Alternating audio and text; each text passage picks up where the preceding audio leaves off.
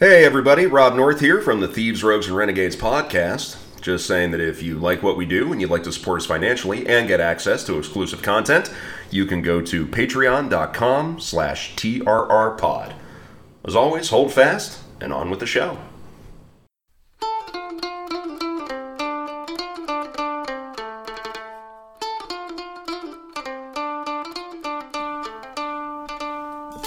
Now, I'm no medical professional, and I don't claim to know a whole lot about coronavirus, but I know one thing for certain now that coronavirus has appeared in Pennsylvania, and it's appeared over on the Philly end of the state.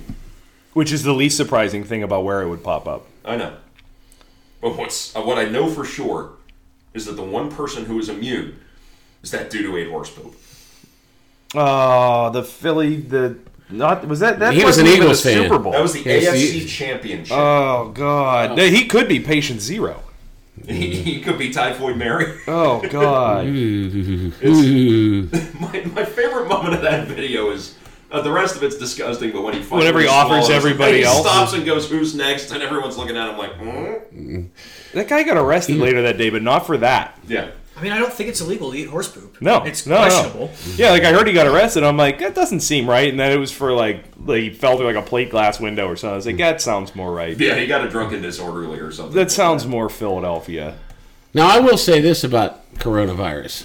The CDC came out and said you're supposed to be clean shaven as far as your beard is concerned. Kyle's the only one of us who was going to survive. That whole list. Well, I can tell you, as the current leader of the Bob Crane sex cult, I've sent an email to Centers for Disease Control to find out if it's only face beards. I haven't gotten a reply yet, but we're waiting.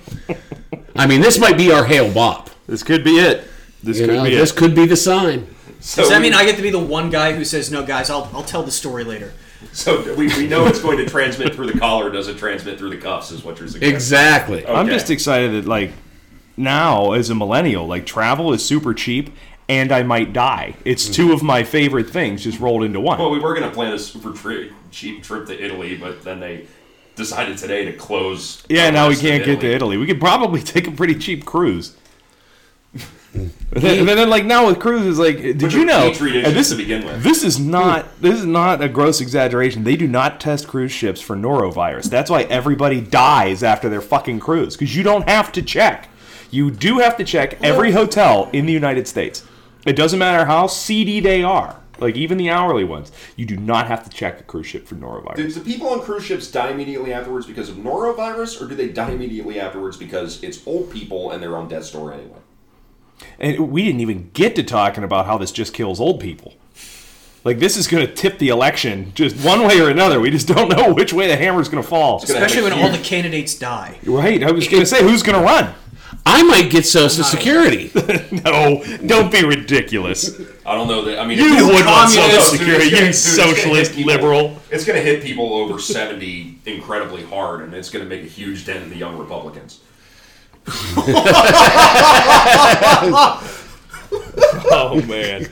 And with that note, hi, everybody. Welcome to Thieves, Rogues, and Renegades. I'm Rob North. I am your co-host, Coronavirus Miller. I am your resident sailor. There is a Chris in there. There is a Chris in there. I see what I did there. It was alliterative. Coronavirus without Chris. And I take my leave of you. This is your neighborhood sailor, Michael Arnett. I'm Kyle Graper. The Jackie Robinson of Stormtroopers. Oh man, I'm so glad you brought that back. We're just throwing all kinds of old jokes out into here. Kyle Graper, breaking boundaries and breaking hearts. Everything out in the ether. So our topic today is something that's near and dear to my heart. Something I really, really love. And Kyle, I want to get your opinion on this because you are the cinephile among us. How do you feel about caper movies, specifically British caper movies? Stuff like Guy Ritchie, Original Italian Job. Layer Cake is probably one of my top 5 favorite films ever. Big fan of Layer Cake. I'm a Lock, Stock, and Two Smoking Barrels fan myself. Snatch is probably better than Lock, Stock, but Lock, Stock's a fantastic film. Yeah, I got to go with Lock, Stock. Yeah, I like it. I like it. It's just a lot of fun. Sexy Beast was totally underrated. Dude, Sexy Beast is so good. Sexy Beast is basically the adaptation of what we're about to talk about right now. Pretty much. Because what we're about to talk about is we're talking about a Great British Thing. It's not a fucking bake-off because it's not about... Shit, it's not? Because I watched 24 hours of it on Netflix this week. And you grew as a person. They're so nice. I don't know how to process it.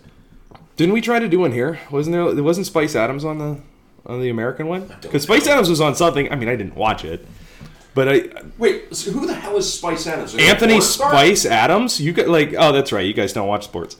Padre, you want to help out? Linebacker for the Niners, defensive. Or he was defensive tackle. Nothing. He does all the memes. You're the biggest He does nerd all at the this memes. table. And that's saying a lot. At the Bake Off, do they make flan? Oh, I'm sure they have at some point. Kyle. I've literally never watched it. I'm sorry. Did you just lie again? What are you, Mike? Yeah,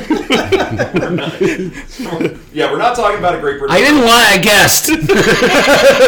We're not talking about a Great British Bake Off. We're not talking about Europe leaving the EU, which I refer to as the Great British Break Off. We are talking about the Great British Train Robbery.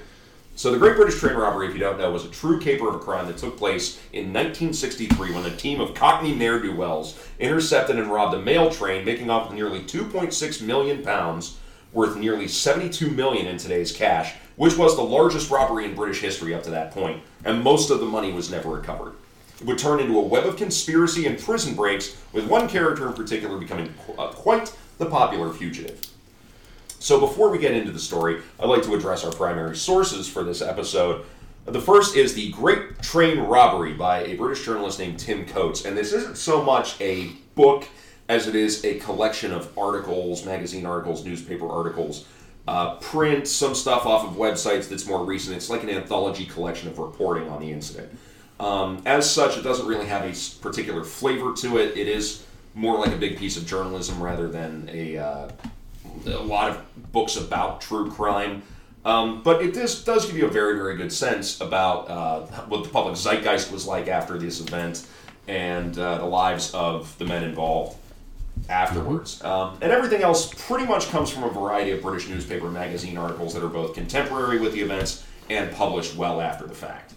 So, gentlemen, any points of order to get to before we roll into this story? Yeah, Spice Adams was the host of the Great American Baking Show. It was announced September 21st, 2017. Thank God I know that now. I can't believe you guys don't know who Spice Adams is. I had him sign a meme. It's framed in my office. I'll get it after the show. I remember Patch Adams. Went to Chick-fil-A and got some fries. Oh, now I know him. The laugh. The blink meme where he laughs his kid and then gives him the shifty eyes. That's Anthony Spice Adams. I'm never going on the internet again. Well, the fact that I have a synapse in my brain now that's taking up space, knowing that Spice Adams is the king of memes, is something I can't get rid of yet. He's also a Penn State grad, drafted by the Niners, played for the Bears. Okay, so don't go near him in the shower. You tell that of this grown-ass man. Still sounds like the name of a porn star from the 90s. No, nothing. You guys are fucking useless. Just doing things with really long fingernails that you would never expect somebody with really long fingernails to actually want to do. I like that you immediately went to a fingernail dude when I used the name Spice. I'm proud of you, man. Not dude. Sure. Well, you said he. Gender's just a construct. Man. I'm just saying, what you do in your own time, it's your own business. But when here it's 1962 turned to 1963. Britain was in something of a funk. Post-war economic recovery had stalled somewhat, and she was watching her empire fall apart piece by piece. The gaudy wild days of hippies and the mods hadn't really started up yet, and neither had the music and art to go with it. One thing had been going strong, however, especially in London: crime. And it was in the criminal underworld that a plan had been hatched. An unnamed senior security officer with the Royal Mail, Britain's postal service, who was fed up with his job and needed a big payday, had mentioned to a friend of his, a law clerk named Brian Field, that a mail train, traveling from Glasgow, Scotland to London, was going to be carrying quite the haul of banknotes on their way south to the mint in London to be processed and disposed of. Field introduced the security man to a couple of friends of his, whom he had previously helped to defend in court, named Gordon Goody and Buster Edwards, who decided that a big score was the perfect way to wrap up the summer. So Goody and Edwards then set about bringing some friends into the scheme and putting together a team. And here's where we introduce our cast of characters. They were Bruce Reynolds, aka Napoleon, who became the scheme's mastermind, a petty criminal who deserted the British Army and had spent time in and out of prison for various thefts and muggings. But by the age of 31, he'd become the leader of a little group known as the Southwest Gang that had managed some fairly big scores, robbing security vans and river barges. Douglas Goody, known as Gordon, who we already mentioned, who was also a member of the Southwest Gang and became the deputy and organizer to Reynolds. At 33, he had washed out of the Royal Navy in the early 50s and had turned to a life of petty crime, all while still living with his mom in South London. There was Charles Chaz Wilson. He's the most dangerous of the bunch, prone to violent outbursts and starting bar brawls. Kicked out of the British Army in 1950 for fighting too much, he'd also turned to crime early on, and in between short stints in prison for assaults and small-time thievery, he'd married and had 3 kids, all while working in his in-laws' grocery store. He used his ill-gotten proceeds to buy into various gambling schemes and was also one of the organizers of the robbery crew, as well as the treasurer, quote-unquote, who would divide the money and make sure everyone got their proper share. He had Ronald Edwards, a.k.a. Buster, who we'd also mentioned, 32. He'd found honest work in a sausage factory out of school until he started stealing meat to sell on the post-war black market. He'd been kicked out of the Royal Air Force for stealing and selling cigarettes. He'd become a member of the Southwest Gang, doing a lot of small robbery jobs, but he also maintained an honest living, running alternatively a pub in Lambeth and a flower stall outside Waterloo Station. There was Brian Field, the law clerk. He was only 29, and he wasn't a member of the gang, but he'd made quite a handsome amount of money on the side selling information about his firm's wealthy clients to gangs who would then rob their houses and steal their cars. He'd served in combat in the Korean War, but had been discharged from the British Army soon after the armistice for exhibiting, quote, very poor character. So there's a mysterious character, simply known as the Ulsterman, who was the postal security worker who came to the gang with the knowledge of the train's contents. If we're gonna keep talking about like putting together a crew, we're getting some like gangster movie music. Go ahead. Older than most of the Southwest Gang, in his mid-40s, he was from Northern Ireland and was probably either named Patrick McKenna or Sam Osterman. Though he wouldn't take part in the actual robbery, he would receive an equal share to everyone else who did, seeing as how it was he who turned the gang on to the word about the train. There's Roy James, a.k.a. The Weasel, 28 years old, who was Kyle is losing his fucking mind over there. Who was a getaway driver and in charge of uncoupling the necessary carriages, along with an associate named Bill Flossie Jennings, a.k.a. Harry Smith, who would simply disappear after the crime. There was John Daly, not the golfer, a.k.a. Patty. I like to think it was still the same guy. Oh, that wouldn't have He been chucked a 9-iron at somebody. He was the lookout guy. He was just out there smoking like, hey man, somebody's coming. At 32 years old, he was another getaway driver who would be part of the team in charge of actually stopping the train, and he was the brother-in-law of gang leader Bruce Reynolds. There was Jimmy White, 43. He was a solitary thief and associate of Bruce Reynolds, who was brought in to also help uncouple the carriages. He was a veteran of the savage Battle of Arnhem in World War II. He was also the quartermaster in charge of acquiring all the equipment the robbery crew would need. Now, the Southwest Gang and their associates had a problem, though. They didn't actually know how to stop a moving train. So they contacted another gang of robbers, associates of theirs known as the South Coast Raiders, and brought them in on the job. They included Roger Cordry, 42, who was an electronics expert and knew how to manipulate train line signals to actually bring the thing to a halt. Now, we also had a whole bunch of guys who would serve as muscle, including Bobby Welch, age 34, Tommy Wisby, age 33, James Big Jim Hussey, 31, alias Danny Pembroke, a.k.a. alias Frank Monroe, 27, real name unknown, and a fifth goon whose name has never been discovered, nor his age, nor anything about him. Witnesses put him at the scene and there were fingerprints of his discovered at their hideout, but no one who was caught gave the police a name for the man and he simply vanished into history. Finally, we have another pair of individuals to round out the crew. The first was a gentleman named Ronnie Biggs, 34. He had been dishonorably discharged from the Royal Air Force in 1949 for leaving guard duty to break into a local pharmacy, and then became a car thief and housebreaker before doing a stretch in Wandsworth Prison after the failed robbery of a South London bookie. Upon his release, Ronnie trained as a carpenter, got married, had some kids, and was doing a pretty good job of going straight until he started doing some work on the house of a train driver who was about to retire.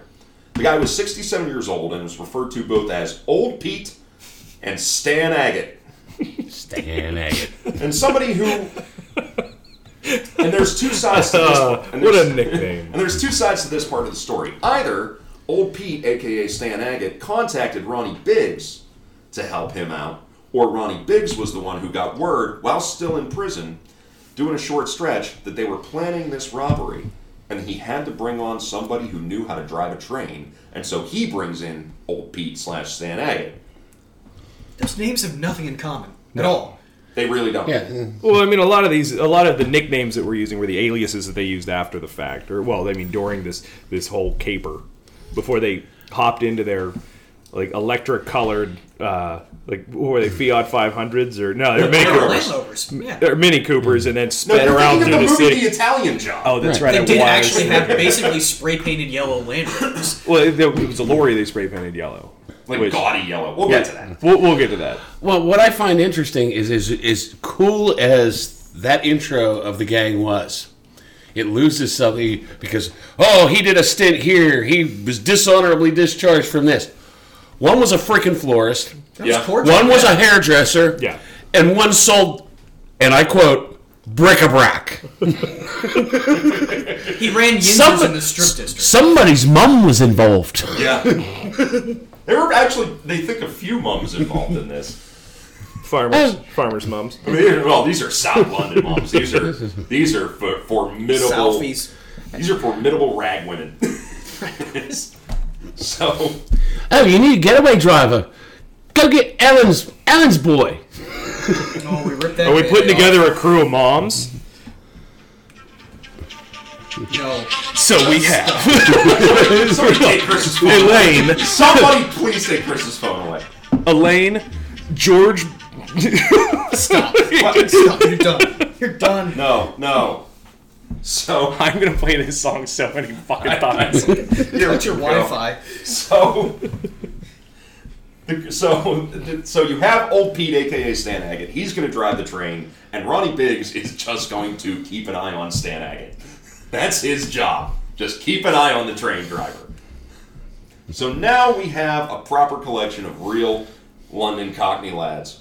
So I think it's time to prepare ourselves for the rest of the story and to get ourselves in the right frame of mind. And I think, gentlemen, that means it's time for a quick Cockney rhyming slang quiz. Oh Jesus God, no! Oh God, it's gonna be bad, isn't it? Yeah. It's gonna be so bad, isn't it? I hope you guys are ready to be barked at. So Cockney rhyming slang, if you don't know, is a verbal affectation of East and South London Cockneys, and where they'll use a term to represent a word that it rhymes with as sort of a street code. So I'll give you guys some Cockney rhyming slang, and all you guys have to tell me is what it means. So we'll start out with apples and pears. I got fucking nothing here. Balls. But you heard the term. You heard the rhyming slang, right? Right? Yeah. Okay. Oh, going up me apples and pears, eh?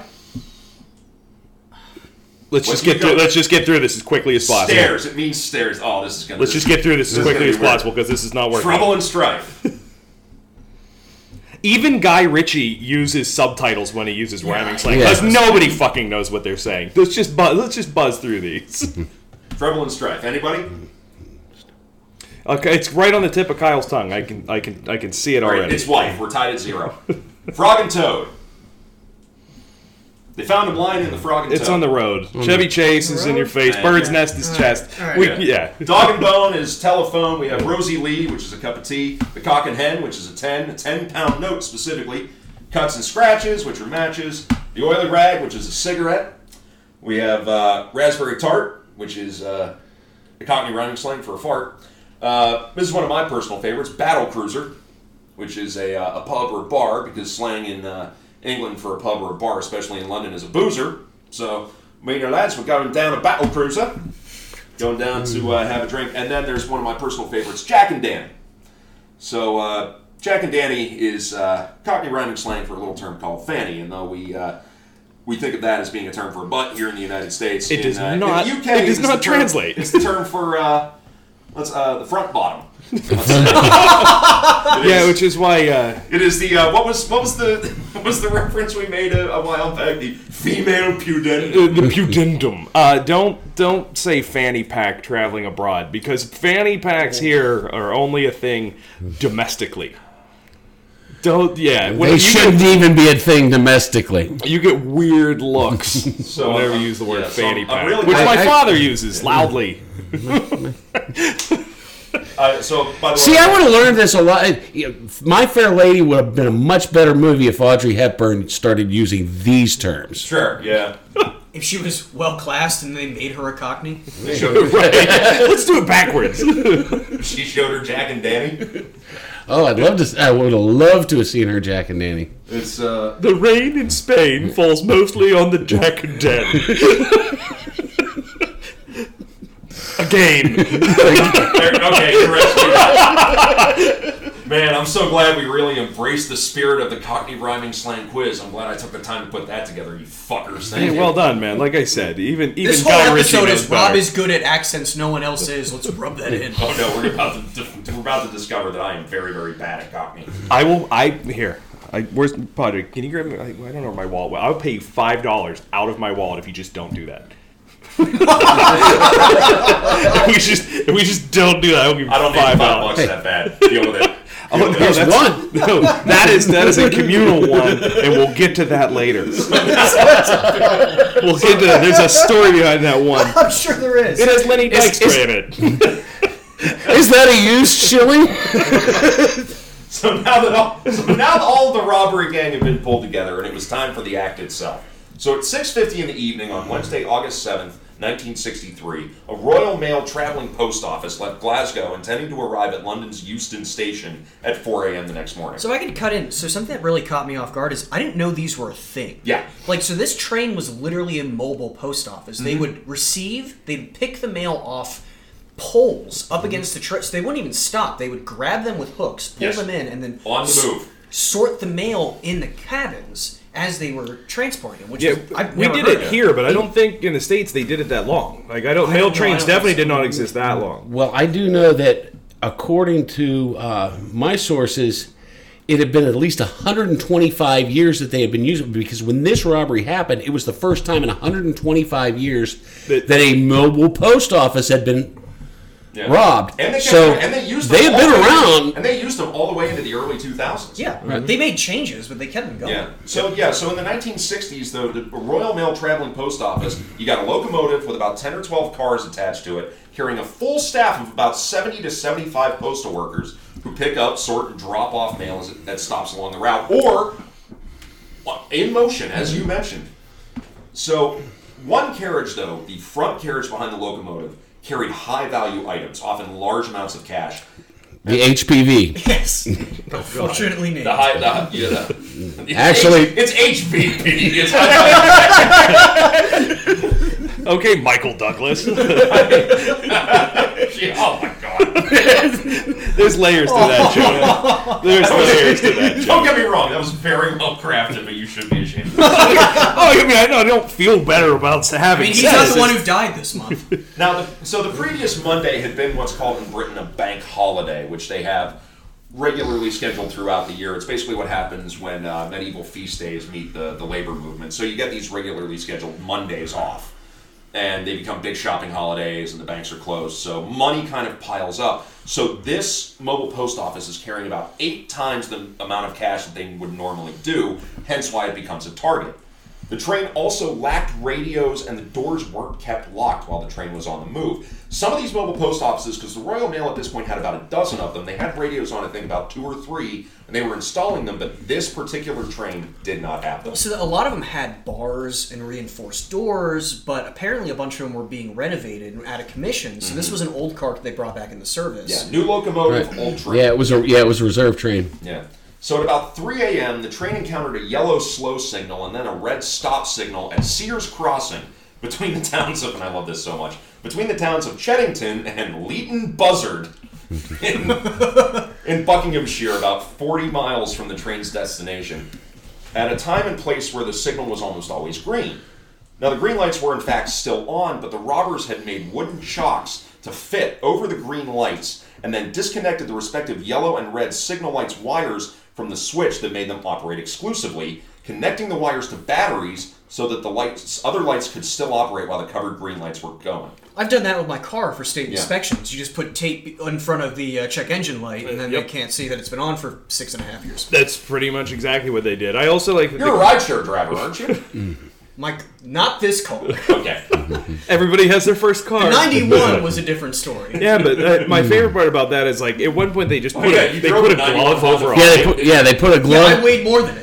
Yeah. Yeah, they Hydroplane couldn't get the was green light to flat. go off, and they just put a glove over it. Yeah, but the one guy was like, "Don't worry, I can change all these lights." Change my ass! You just put gloves on shit like hooking up batteries to the ones that are on. Like, Well, yeah, that's the It one wasn't- thing. They did make one wooden shock to put Yeah. over a light, but they forgot they needed two. So Yeah, they put a wooden shock over the first light, and then a glove over the yeah, second. but just one. like the guy's like, "Don't worry, I can change him." And he just, like he's back there fiddling. They all just turn on. He's like, "Got him."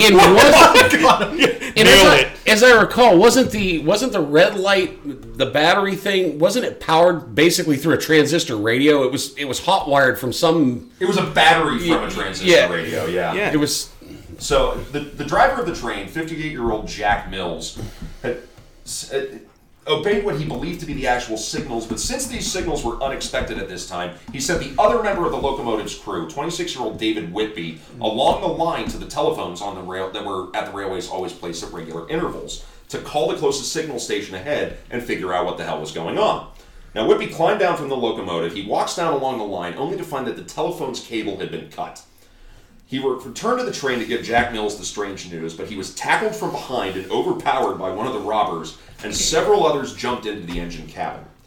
Jack Mills grappled with one of his attackers, but he was quickly hit over the head several times from behind with a kosh, which is a weighted club wrapped in leather, and rendered semi-conscious with a severe head injury that would plague him for the rest of his life. Was it from Holland?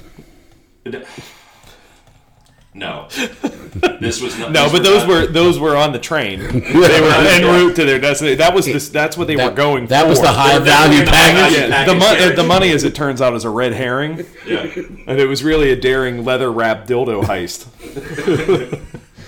Gotta get them dills. We know the Hellfire Club still exists. We know for a fact that it's Just still a burying thing. the ashes of the dildos. I do like that. Like upon further inspection, because I heard there was a koshing.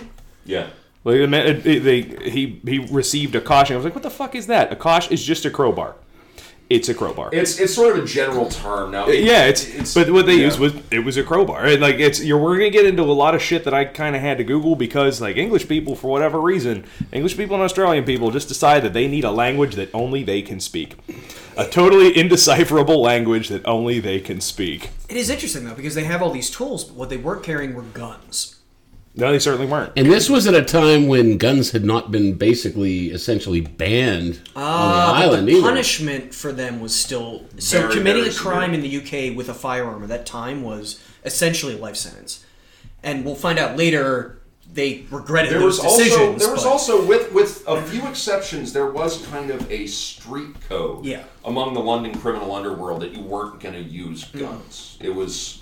There were plenty of stabbings and slashings and beatings and stuff like that, but there weren't that many shootings. There were some, of course, but it wasn't like Chicago in the 20s. No. It was Whenever like bullets were free and dudes were just like spraying out the back of. No, the Brits never got to that point.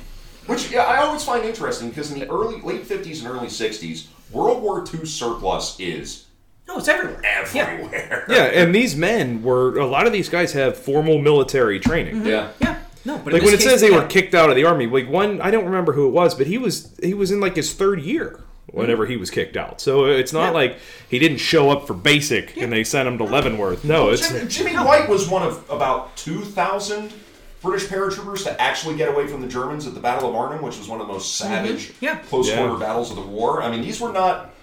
Yeah, there's some- these these were guys soft people. There's These some were guys hard who went men out out of here. their way to not kill people while doing this. Yeah. Although They they came very, very close with Jack Mills. They did. He gets a severe head injury. He and Whitby are cuffed together and stuffed into the engine compartment. So the robbers now have to move to the next phase of the plan, getting the train to where they could unload the loot, and that's where Ronnie Biggs and old Pete / Stan Agate play their part of the plan. Oops. The plan was to have Pete stand Old Pete. That's a good idea. So the plan is they're going to detach the high-value package carriage and the locomotive and have Pete Stan drive the locomotive and the high-value package carriage a half-mile down the track to the creatively named Bridgego Bridge, which I think was... Damn it. Boaty McBoatface. It's named by whoever designed the infrastructure and whatever land the fucking Teletubbies are from. And so, where the vehicles and the rest of the crew, of the robbery crew would be waiting to unload the sacks of cash.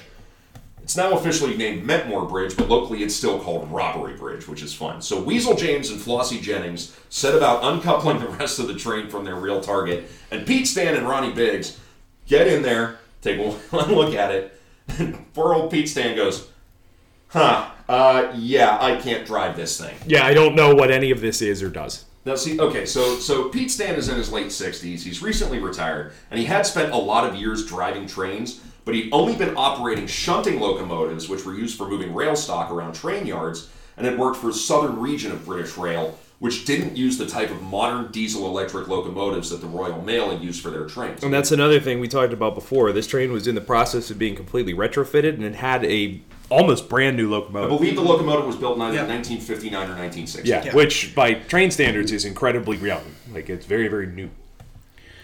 I don't want to downplay engineers. You're on a track. You got to move it, what was it, 800 yards? Mm-hmm. Have you ever It looked can't at, Have you ever seen the front of inside a of an train? engine? Yeah. I have stood in them. They are terrifying. Yeah, like it's an aircraft, wild. Like yeah, cockpit. there's weird valves and shit all over the place. Like, even though they have modernized to a degree, and I'm sure they're even more modern now, if I put you in run, and like, if you and I got into one right now, we couldn't start the son of a bitch. There's Also literally doing hundreds it- of But I would have buses thought that it had already been started. Well, I mean, it was like- already running, so Well, it okay, would so be even if go it's running, now what forward do or we go do? back. But this is also happening in the middle of the night with sheer chaos going on. And you're around. on the clock. Because now people know that something bad is happening. Yeah. It's like learning how to fly a prop plane and then being dropped in front of an airliner. Like, it's entirely Yeah, different. how hard could that be? You just get in a plane and go up. Like, Yeah, it's like moving incredibly from a fucking Cessna to an difficult. F-18. Yeah. So the robbers, they stop, they have a think. They tell Ronnie and Pete Stan to get the hell out of the locomotive and to jump in a car and head down to the bridge to help unload the loot. And they decide to uncuff poor groggy Jack Mills from his buddy and make him drive the train down to Bridgego Bridge to the stopping point that they had indicated by a white sheet stretched across poles between the tracks. It's like a finish line at a marathon. You did it! So once the train reached the bridge, the robbers' assault force, that's a big fucking air quotes, busts into the high-value package carriage, which no one inside had thought to lock, No. and set about overpowering the 5 postal workers inside. Now, I'm going to take a stab and say that this was probably pretty easy because we're talking about British postal workers in the 1960s. They're just made of tea and cigarette ash. So I'm guessing they're not the toughest, fightiest bunch around. By the way, Dad, when you hear this, I am very sorry. And Rob's out of the will. Oh, please, I was out years ago. They were made to lie face down in a corner of the carriage, and Jack Mills and David Whitby are brought in and made to lie down beside them. So 128 mail bags of cash and high-value packages were contained in the carriage, containing mostly £1 and £5 notes, as well as 10 shilling notes worth £0.5 each, and some notes from Scotland and Northern Ireland, which were technically the right kind of currency, but I don't we don't have time to get into the difference between the Scottish pound and the English pound. That's a road I don't want to go down. So the crew formed a human chain to load these sacks into 2 Land Rovers with matching license plates and an Austin Lodestar truck, and it's estimated that the total weight of the bags was in excess of 2.5 tons. Tons. Yeah, it's literally tons of money, which is pretty wild. So Bruce Reynolds had arranged for the grab to have a very tight 30-minute time limit. And at that exact time, he gives a whistle and the wrap-up signal, and the crew, having loaded 120 of the 128 sacks, starts their getaway procedure. Now, it's been calculated that the money left behind was valued at £131,000. That's about $3.5 million in today's dollars. But Reynolds' time limit was strict, and the crew just left those 8 sacks behind. So the gang jumped in their vehicles and sped off in 3 separate directions along minor roads, listening to the VHF radio installed in each vehicle to keep an ear on police broadcasts. After journeys taking between 45 and 60 minutes, they all rendezvoused at a rundown property called Leather Slade Farm, 27 miles from the scene of the crime, which had been purchased 2 months earlier to be used as their hideout. The first police broadcasts were being made at about 4:30, roughly the same time the crew got back to Leather Slave Farm, after a postal worker from a section of the train that had been left behind, finding all the line phone cables cut, caught a passing freight train up to Cheddington Station and phoned the cops from there. And this is where the robbers caught the line over the radio, and I'm about to lose $5. Quote, "A robbery's been committed, and you'll not believe this. They've only gone and stolen the bloody train!"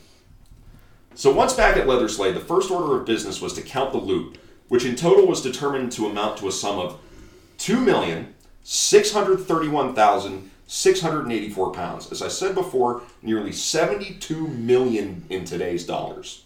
That's a weird way to, like, depending on the article you read, depending on the book that you read, the way that they convert the money is really convoluted.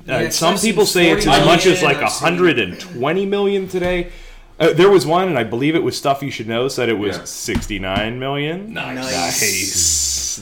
Well, but you have to convert by... I can tell you the system I used. Did you go from dollars to pounds in a year? So what I did is I calculated the inflation rate of the pound between 1963 and 2020, and when I was writing the episode the first time, because I lost my first recording of this episode, and then when I was writing it the second time, I checked the current exchange rates and just multiplied it by that. Yeah, I guess some people did a currency conversion and then to the dollar, and then by the year. I don't know, but yeah, somebody said it was as much as 110. People are also using secondary sources when the exchange rate is different. Yeah, and others when it was between 50 and 100. Debate about exactly how much money was lost.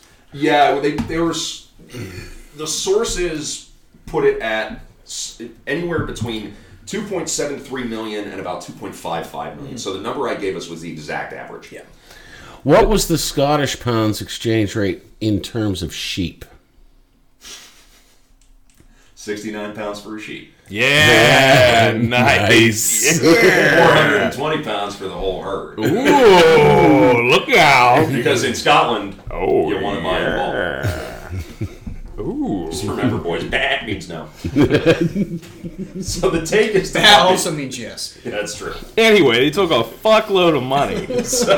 And of that money, that take was divided into 17 equal full shares for the robbery crew and the informants, each totaling 147,000 pounds, just a hair shy of $4 million today, and several smaller partial shares called drinks for associates and people who played a less direct role in the heist.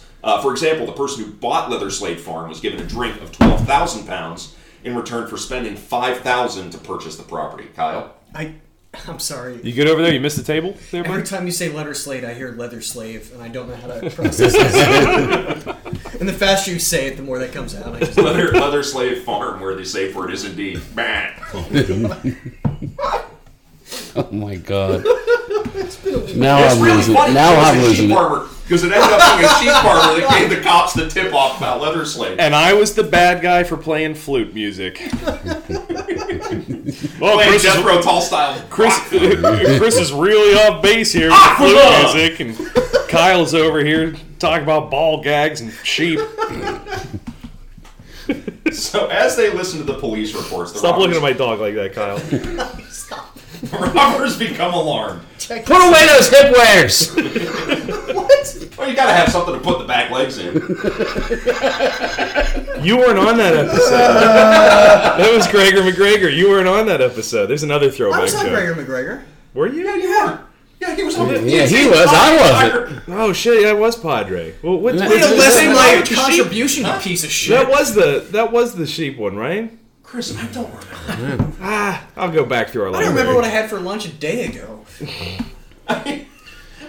Look, we rely on me to tell the story. We rely on you guys for the bestiality jokes. I'm intermittent fasting, okay, and that just means I'm too poor to eat every day. yeah. That's why I lost 100 pounds. That's right. I was also too We poor to still eat. have a It beast. works. The run still continues. Another week, another bestiality joke. Yes. Man, what a legacy. So, fuck, where was I? Okay. All I know is that the streak is still alive. Okay, we need to, I almost said unironically we need to get this train back on the track. Oh, fuck. Did I mention Steve Bonnet? No. So, This has gone totally off the rails. And this is so beautiful. You know what's fantastic? Exchange rates started this. We went from exchange rates to bestiality in like 40 seconds. Yeah, we're all a bit of a wild card at a party. My work here is done. So, the robbers are listening to police reports, and they become somewhat alarmed. So, the police had correctly guessed that they had gone to ground somewhere within 30 miles of the crime scene. It could have had something to And do with Leather the Slave fact... Farm was 27 miles from the crime scene. It could have had something to do with the fact that the men on the train that had subdued the postal workers loudly yelled, "Don't move for 30 minutes!" Yeah, it wasn't smart. Yeah. And so they calculate, that's how they calculate. I bet you it was a guy in a bowler hat. Fucking fedora. Well, no, they were the bowler hat gang. Yeah. I understand that I'm the history guy here, but you guys do realize that the cheeky Victorian sensibility in England ended at the end of the Victorian era? But did the bowler hat gang not wear bowler hats? It's disrespectful. It's just Yeah. it's flagrant false advertising. Oh, God. To be fair, though, this was the same year that the character of Oddjob was introduced to the James Bond universe. And it vilified the bowler hat forever. Yes. Up to and including Malcolm McDowell in Clockwork Orange. Yeah, fair. especially Malcolm McDowell in Clockwork Orange. I mean, at Bit least of the old actor ultra who played violence. Oddjob didn't kill anyone. Like the parody version from Austin Powers. Your random task, show them what you do. Literally. Oh, it's the shoe. Yeah. Just kind of like So- just bonked Austin But yeah, Powers. so What a they great joke. calculated. So the cops calculated that in 30 minutes you could drive a fast car 30 miles. So that's how they came up with their number for the perimeter. And the cops set up a dragnet search that was sure to eventually uncover the hideout at some point. So the plan was originally to hide out on the farm until Sunday, bearing in mind that it's Thursday morning at this point. But the police response prompted the gang to shift the plan forward for leaving the farm to the next day. So Brian Field showed up later in the morning to collect his share and to help in the acquisition of vehicles to get the gang out of Buckinghamshire, since their original vehicles had been seen by the train crew. So Field drove Roy James to London in one vehicle, then they would each return in their own vehicle and pick someone else up, and then those four people would then return with 4 cars until you eventually had enough vehicles to transport everybody and all the loot out there. So, meanwhile, the license plates for the 2 Land Rovers were switched out, and the Lodestar truck was hastily repainted a garish yellow. I couldn't find a source that actually said what color it was beforehand. I'm guessing not garish yellow. Yeah, what if it was yellow? They made it more yellow. That's all the paint we had. Man, that's a look busy kind of job right there. Everyone else is doing something. I got to figure out something to do. Yeah, that's why PennDOT trucks are yellow. So Brian Field is supposed to come back after everyone was gone with an associate known only to this day as Mark and burn the farm down, getting rid of any evidence of the gang's presence after the gang members had wiped the farm buildings down to get rid of fingerprints, and everything was, to the gang's credit, completed by Friday night except for one key task. So Chaz Wilson phoned Brian Field on Monday morning to check whether or not the farm had been burnt down, because nothing had showed up in the Buckinghamshire newspapers about a big farm fire.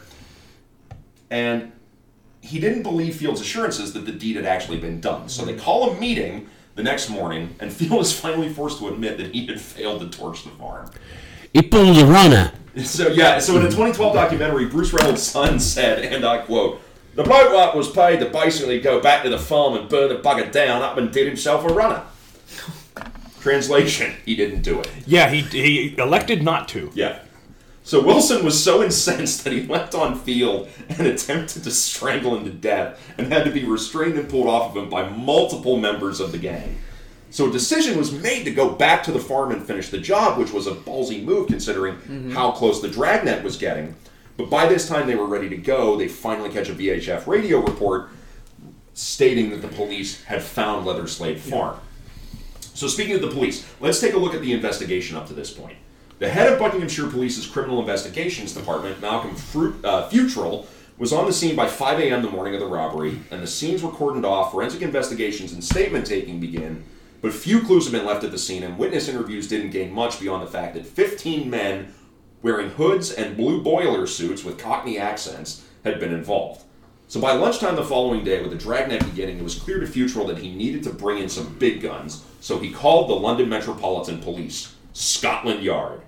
So the Met and other regional and city departments sent officers to assist in the dragnet search, and soon this was the largest operation in the history of Buckinghamshire Police. Once word got out about the scale of the robbery, it seemed like law enforcement throughout the entire country went into action.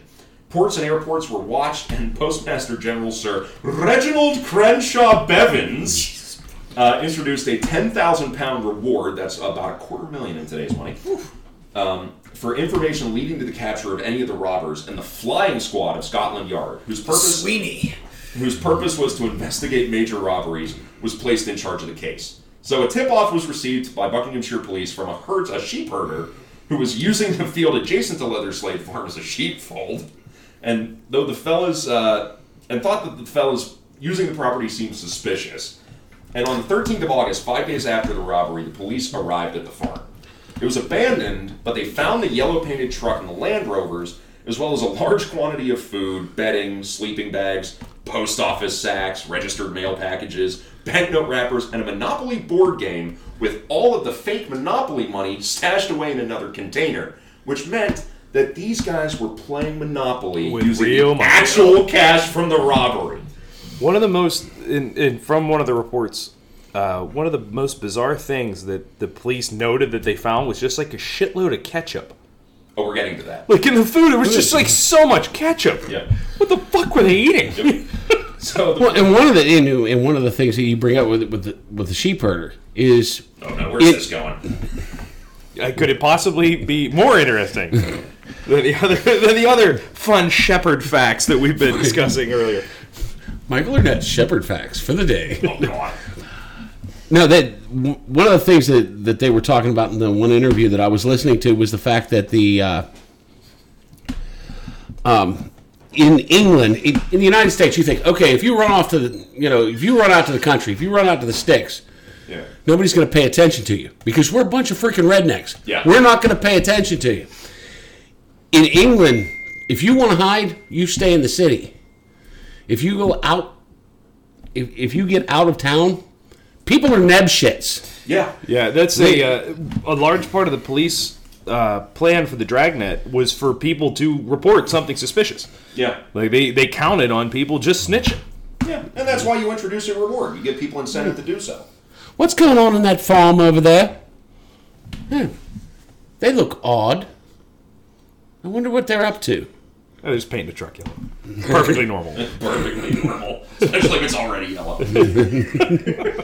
So forensics teams set to work, and while most of the surfaces had been successfully wiped down for prints, they didn't get everything. They found fingerprints on the Monopoly board from Bruce Reynolds and John Daly, and several fingerprints from Ronnie Biggs on one of the bottles of Heinz ketchup. Hell yeah, baby, let's go. Let's fucking nice. Pittsburgh Sounds connection. for Pittsburgh, doesn't it? We're number one. Here we go. Steelers, here we go. So, Pittsburgh go. For our out-of-town listeners, Google "Here We Go" Steelers song. You're welcome. So from there, the real police work would begin, and to do it, Scotland Yard appointed a real heavy hitter to lead a specialty team of 6 detectives dedicated solely to investigating the train robbery. They brought in Detective Chief Superintendent Tommy Butler, known within the department as Mr. Flying Squad, One Day Tommy, the Gray Fox, and Thief Taker General, which is that's a cool name. That's not bad. I thought I was gonna hate that. The more I read it, I was like, "That's pretty good." Yeah. I don't like One Day Tommy. No, that's Well, he got it because he and- solved cases so quickly. Yeah, but anything that starts with one, yeah. one stroke, one. Yeah, you start cheating down, and then Tommy looks like a real Is asshole. that right? 30-second Mike. Exactly. No, you used to be 15-second Mike. You're moving up in the world. Well, I mean, a couple beers in him. 2 Pump. Yeah. That's my rap name. It's not nice to brag. Fortunate. DJ 2 Pump. So, Tommy Pump. Fuck, I just fucked myself. Tommy Pump. Did you just call him Tommy Dupont? That's my new band name, Tommy 2 Pump. Do you guys just want to Do you just want to try this again next week? So Tommy Butler was the most renowned robbery investigator in the history of Scotland Yard. He was unmarried, he still lived with his mom, and he was fanatically devoted to his job. He worked long hours and demanded the same of his team, so much so that the 6-man detectives group worked out a rotation where only one of them would be able to go home at a time to sleep for 3 hours once per day, and everyone else would have to stay on shift. He had a knack for old-fashioned police work, relying on a combination of forensic evidence combined with undercover work and networks of informants to work his way through the criminal underworld. Chris, shut the fuck up. He was very secretive, so much so that one member of his team said, quote, he wouldn't tell his own left hand what the right one was doing. He had a habit of dispatching members of his team on specific tasks without cueing them in as to how they would fit in the overall investigation. His number two, Detective Inspector Frank Williams, had a knack for working informant networks and had the best insider knowledge of London's gangland on the force. Two other members of the team would go on to be heads of the flying squad in their own right. So these guys aren't slouches. So a day after forming the team, a distinguished lawyer met with Butler to inform him that he had contact with an inmate who had knowledge of those involved in the robbery and would offer up the information in exchange for a lighter sentence. So starting with this inmate and through talking to other informants linked to him, soon Butler and the team began to gather a list of names for those potentially involved and could begin to match them against the results of the fingerprints found at the farm.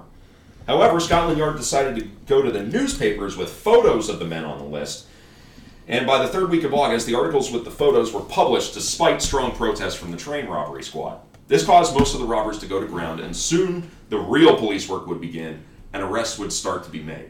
Now, the first occurred before the train robbery squad even set to work. Roger Corddry had run off to Bournemouth, a resort town on the south coast of England, and through the help of a friend named William Bull, who had agreed to assist him in lying low in return for the forgiveness of some outstanding debts, was renting a small flat above a florist shop. There are so many florists and flowers throughout this whole story. Were they just fronts? I don't think so. I don't think they were. I don't think so. So the landlady, a policeman's widow named Ethel Clark, had heard the news about the robbery and found the men and the way they paid, all with 10-shilling notes with consecutive serial numbers, to be suspicious. So she called the police tip line. On the 14th of August, 6 days after the robbery, Corddry was arrested on suspicion of involvement in the robbery along with William Bull. Chaz Wilson was the next to be tracked down on the 22nd of August, followed by Ronnie Biggs on the 4th of September, Big Jim Hussey on the 7th of September, and Tommy Wisby was stitched up on the 11th of September. On the 16th of August in Dorking Woods outside London, shut up, a couple on a walk found a pair of bags with almost £101,000 worth of cash in them and called the police. Dorking Woods, is that next to Dogging Woods? No, okay, we'll get it. Explain This dogging. is the UK. Explain dogging, Michael. You brought it up. Well, isn't that when Google you at your take own a- risk. Yeah. Google, even for us, this is a particularly weird piece of.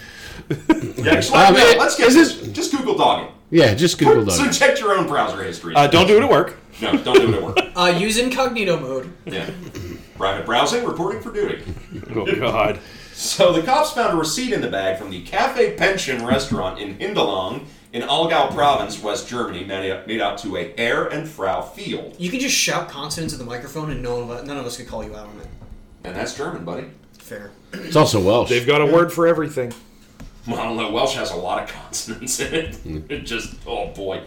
I do like that one guy, the newsreader, who just like flexes on everybody by nailing all the Welsh towns. Hugh Edwards. Yeah. Yeah. Yeah, he's fantastic.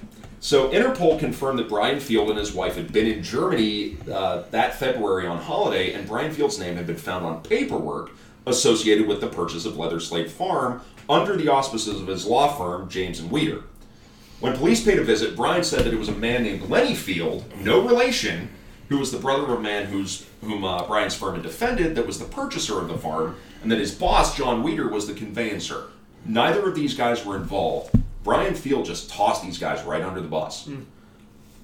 But Brian Field was arrested on the 15th of September, and John Weeder and Lenny Field are arrested within the next 2 days. Gordon Goody was tracked down on the 3rd of October, Bob Welch on the 25th of October, John Daly on the 3rd of December, and Weasel James on the 10th of December. And is anybody immediately thinking of Pauly Shore anytime I say Weasel? Because I know Yeah. I'm always thinking of Pauly Shore. So, with a good portion of the gang caught, the trials could start. On the 20th of January 1964 at Aylesbury Assizes in Buckinghamshire, the trial began. It would last through 51 days of proceedings, including 613 exhibits and 240 witnesses. The prosecution was relentless, but they suffered a slight hiccup in the case of John Daly. No photos were available of Daly, so no one could prove that he changed his appearances after the robbery to avoid detection, and no witnesses could give strong enough statements placing him at the scene.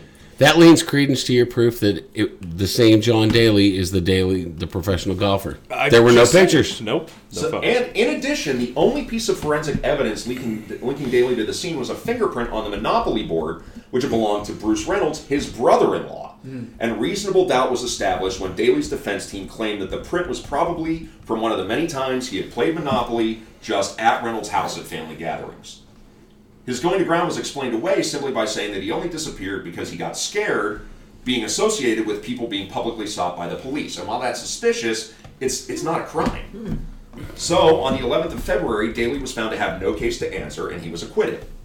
However, on the 15th of April, 1964, the jury returned with a verdict for all remaining defendants. Guilty as charged. The sentences were handed down. Ronnie Biggs, Gordon Goody, Chaz Wilson, Tommy Wisby, Bob Welch, Big Jim Hussey, and Weasel James all received 30 years for armed robbery and conspiracy. Which is unheard of in the UK at this time. Yeah, Brian Field... And it's pre-parole. Yeah. They threw the book at these Well, and dudes. so when I mentioned the guns before, part of why they didn't carry the firearms is because they were afraid of having significant sentences if they were caught. And one of the results of this is they think that firearms are probably used more often in cases after this because at this point, What are they if they're going to afterwards? they're going to give me 30 years, then I might as well be armed. Gets sent, Yeah. basically. So Brian Field and Lenny Field were given 25 years for conspiracy and obstruction of justice. Lenny Field, who wasn't involved. Roger Corddry is given 20 years for conspiracy and receiving stolen goods, and the demonstrably innocent John Weeder was given 3 years for aiding and abetting a crime. Then there is poor William Bull, Roger Corddry's friend. He was described as having been a part of the robbery crew, even though he wasn't, and none of the other defendants stated otherwise. He was given 24 years for his supposed role, and he would eventually be found not guilty after the fact, but not before he died in prison in 1970 at the age of 56. And the thing was, it's understandable that they wouldn't have stood up for him at trial. Yeah. Because you couldn't say, well, he wasn't part of the robbery. You don't want to be what they call a grass. Yeah. Yeah. But once you're convicted, once you're in, once everybody knew you did it, you could have come out and said, hey. Here's the worst part. I think his acquittal came a few weeks after he died, too. And the in British process. government had to come out and make an official statement apologizing and admitting their mistake, stating that there had been a miscarriage of justice. And also, both Brian Field and Lenny Field would have their sentences reduced after lengthy appeal processes, as would Roger Corddry. So 11 sentences were handed down. But what about the others? The true identity of the train driver who couldn't drive the train, Old Pete/Stan Agate, was never found out and no arrest was made. The individual who went by the aliases Danny Pembroke and Frank Monroe was never caught, and the same goes for the Ulsterman, the informant who set the whole robbery in motion.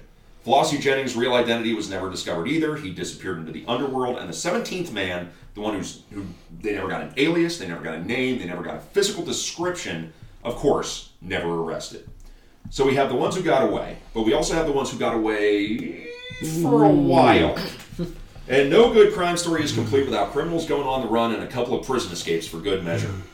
So, Bruce Reynolds, Buster Edwards, and Chaz Wilson all managed to evade police surveillance and capture, and all surfaced in Mexico with their families by the June of 1965.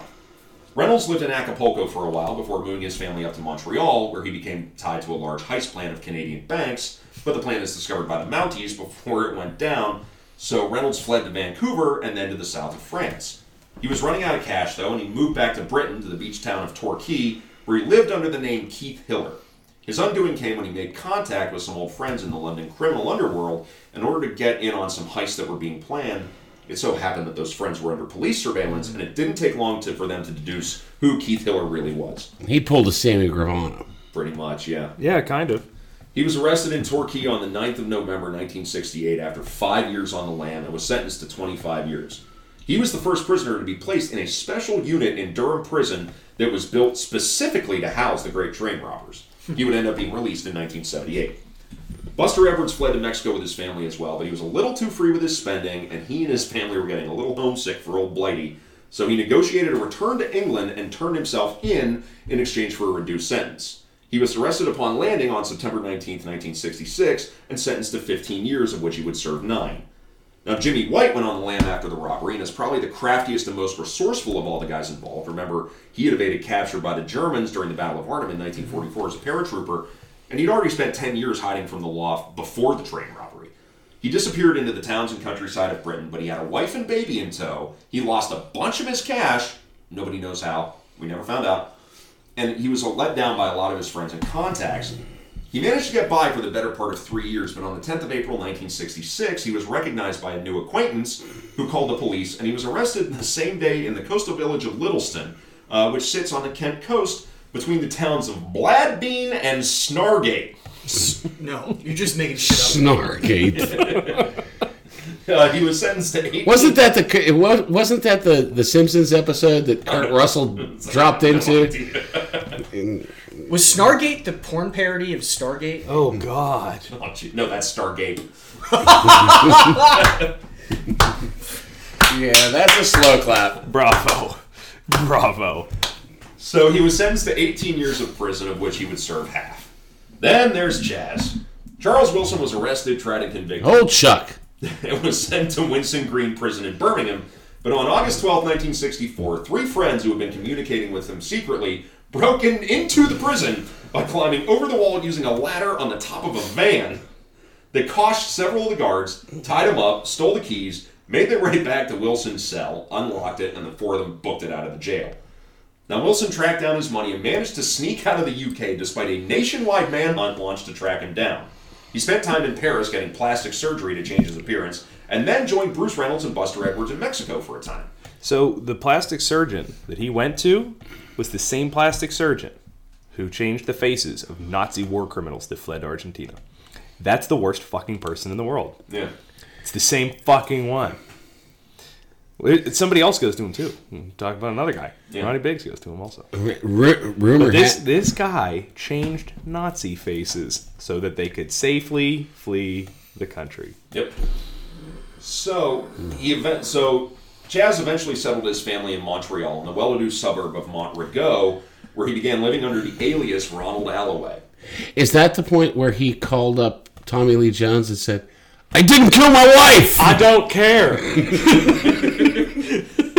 So he became a central figure in the community. He joined the local country club. He ran community events, and it seemed like he, of all people, was actually going to make a clean break. However, he spent quite a bit of time on the phone communicating with his in-laws, and Scotland Yard caught on. Now, the UK made an arrest and extradition request to the Canadians, and Charlie was arrested by the RCMP on the 24th of January, 1968. I don't know if they charged in on Moose back and arrested him. I don't know how they do it. Dudley Do Right. So he got found Big out by being the jaws. first person in the history of mankind to like be his close in-laws? to his in-laws. So he was extradited to England. He's placed in the train robbers unit in Durham Prison to serve the rest of his sentence, but he would be released in 1978. Now, in court, during both of his hearings, the one before he escaped and the one after, he earned the nickname of the Silent Man because on both occasions he refused to say anything at trial. He just twirled his handlebar mustache. I don't got true without leaving, right? He was caught building a bomb with a giant alarm clock on the front. So none of the robbers served more than 12 years in prison, and among all involved, the total jail time served was less than 104 years for the biggest ever recorded heist that had occurred in Britain up to this point. Of which 90% of the money was never recovered. Yep. Yeah, that's the They impressive did part. pretty okay for themselves. Yeah, You know- and unfortunately for a lot of the guys, it wasn't like generational wealth. No. So they blew through it, and they had to come home. Well, a lot of these guys didn't even get their hands on their money. Yeah. They went to jail, they came out, they looked for their money, and it was It's gone. gone. It just sort of all diffused throughout the And this is Well, also, and some of the money, they didn't freeze the assets for the barristers. No. So a lot of the money were spent on the actual legal defense. Yeah, no. They said about $30,000 a person Right. in that day's Yeah. wealth. Right. So what became of all these guys? Now, everyone I mentioned before who hadn't been caught disappeared into history, and though some hoaxers came forward with claims of being these guys, despite the fact that they were facing prison sentences, I guess fame is fame, none of their fates are known. Now, after his release from prison in 1978, Bruce Reynolds attempted to start a textile business, but this failed, and he began laundering money and selling drugs for some South London gangs. He spent 3 years in jail in the 80s for dealing amphetamines, and while in his old age he had a certain amount of fame and recognition for his role in the robbery, and he would become a consultant on TV work and books that were being written about the event, he ended up fading into obscurity, and he lived on Social Security in a small apartment in Croydon. He died on February 28th, 2013 at the age of 81. Now, Buster Edwards spent 9 more years in prison after his return to the UK and was released in 1975 and went back to running a flower stall outside Waterloo Station. He gave interviews, even convincing one reporter named Piers Paul Reed that the robbery was led by former German SS commando leader Otto Skorzeny, that's just fun. I'm still not sure that dude was even real. The more shit I read about old Otto, there's no way this guy existed. He was just James fucking Bond. You mean future episode topic Otto Skorzeny? Yeah, but like, there's no way he did all this shit. Like, planning daring helicopter raids to fucking Churchill's bunker. Like, you know he didn't even think of this. Churchill's bunker was just a humidor. and just brandy racks. So with a cellar, with a pool full of scotch in the cellar. Well, you get drunker when you absorb it through your pores, don't you? Yeah, exactly. So when we build that recording studio in the basement, it's just going to be Churchill's bunker. We can do Churchill's bunker. Okay. Yeah, It's better than that than Hitler. I'm okay with that. It works out better for all involved. What's the phrase I'm thinking of? Gotterdammerung? Can we invite Monica Lewinsky? She's in. This is the home base for the Bob Crane sex cult. Absolutely. So every cult needs a winner. So in 1991, Edwards was robbed of 2 bunches of nasturtiums, but he was able to identify the thief after he ran off because the thief was on a popular TV program at the time. So the thief is caught. He's given a year's probation, but after he apologized and compensated Edwards, Edwards requested that his probation be lifted, which it was. Now that actor turned out to be Dexter Fletcher, who would go on to play the role of Soap in the Guy Ritchie crime flick Lock, Stock, and Two Smoking Barrels. Oh, shit. I kid you not. So Edwards was sadly found dead in November of 1994 at the age of 63, hanging from a steel girder in his garage in Lambeth. The cause of his suicide is unknown. Now, Chaz Wilson emerged from prison after a decade. I bet you it was self-inflicted. I mean, it could have been Epstein. Could have. No, we're not going down this road. Chaz Wilson emerged from prison after a decade in 1978 and moved to Spain, where he wasted no time in getting up to no good, getting involved in drug smuggling and gold fraud. He was contacted to launder money from a Brinks armored car robbery in 1983, which netted 26 million pounds in cash and broke the Great Train Robberies record, but he fucked it up and he lost the investors more than 3 million pounds. He paid for it 7 years later in April of 1990 when a young British man gained entrance to his house in Spain through a ruse and was led to the backyard where Wilson is barbecuing. The assailant punched Wilson in the face, kicked him in the balls, and then shot him twice in the head. Oh, that's uncalled for. You just shoot him first. Killing him instantly before running out of the house, never to be identified. Wilson was... Does our friend Matt listen to this? That's the Chicago way. Wilson was 58. You never shoot a man. You never kick a man in the dick. Let it be known that listener Matt Tracy is an un-American dick shooter. We've seen it over and over again. It was You don't shoot a man in the dick. Jesus Christ, Butters. So Jeez, guys. So after being released from jail in 1967 after his appeal, Brian Field was attacked by London gangsters eager to get their hands on his share of the loot. So he goes to ground again, changing his name to Mark Carlton, and he married a Welsh woman. In the 1970s, they went to work for a firm publishing and selling children's books. On April 27, 1979, the couple were driving on the M4 motorway outside of London when a car lost control, crossed the divider, and hit them head-on. Brian Field died at the age of 44. It's almost like this is it's a curse. That like, not the Hope Diamond curse, but There's A lot of sort the guys- Howard Carter aspect to it. A Yeah. lot of these guys did say that the money was cursed. Yeah. After they're arrested and rearrested and getting Nazi surgeries. So Roy James was released in 1975 and took up motor racing, he was the getaway driver, so it makes sense. And learning the trade of silversmithing, ended up designing a bunch of trophies for Formula One. A whitesmith. Yeah, there's implications that he was tied with, was it Eccleston? Bernie Eccleston. Yeah, I can see Bernie doing that, though. Yeah. So that's why I watch NASCAR, because it's murking. So he married and divorced. I can watch 5 minutes of NASCAR before I fall asleep. Just the last 5. That's all that matters. It's like the I NBA. watched the accident reels. So he married and divorced a couple times, and in 1993 he was arrested for shooting and wounding his father-in-law and pistol whipping his ex-wife, and he receives a 6-year sentence. He underwent triple bypass surgery and was released on medical grounds in July of 1997, only to die a month later after another heart attack. He was 62. Gordon Goody was released from prison in December of 75 and went to live with his mother in a small cottage and he managed to find most of the loot he had stashed away. Mom. He used this money to go to school and got a certificate in Spanish, and then he moved to Mojácar in southern Spain. Madre. I want my $5 back. That's fair. Where he bought a house and a bar, which he ran until retiring, and he lived in the house peacefully until his death at the age of 86 in 2016. Roger Corddry was released from prison in 1971 after serving 7 years and went to work for his sister's floral business, living quietly and peacefully until he died in 2011 at the age of 90. John Daly found his share of the loot stolen or destroyed after his acquittal and release, and gave up his life of crime and went straight. He moved to Cornwall in the southwest of England, where he worked until the age of 70 as a street cleaner and was known as a local character who everybody referred to as John the Gent. He retired peacefully and died in April 2013 at the age of 82. Tommy Wisby entrusted his share of the loot to his brother, who made good investments. When Wisby emerged from prison in 1976, he spent quite some time living in a good house off the robbery proceeds. Big Jim Hussey was released in 75 and married, working a series of market and restaurant jobs to make ends meet. But by 1989, both of them had fallen back into crime and were arrested for operating a cocaine ring. Wisby was sentenced to 10 years and Hussey to 7. They served their sentences without incident and both lived on Social Security after their release. Big Jim died in hospice in November of 2012 at the age of 79, and Tommy Wisby passed at the age of 86 in December of 2016.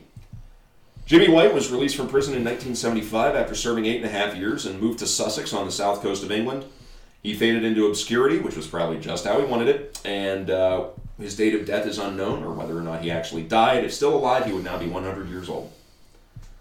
Bob Welch was released in June of 1976. He moved back in with his wife and kids and retrieved a large portion of his loot cache.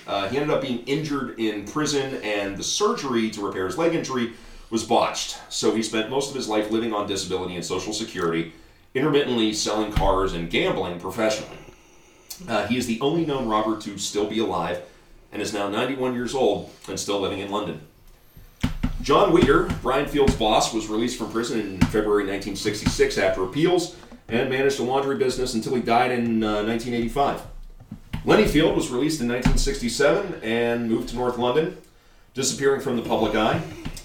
Jack Mills, the 58-year-old train driver, never fully recovered from the brain injury he sustained during the robbery and suffered from symptoms until his dying day. He was forced to take an early medical retirement and died in 1970 at the age of 65 from leukemia.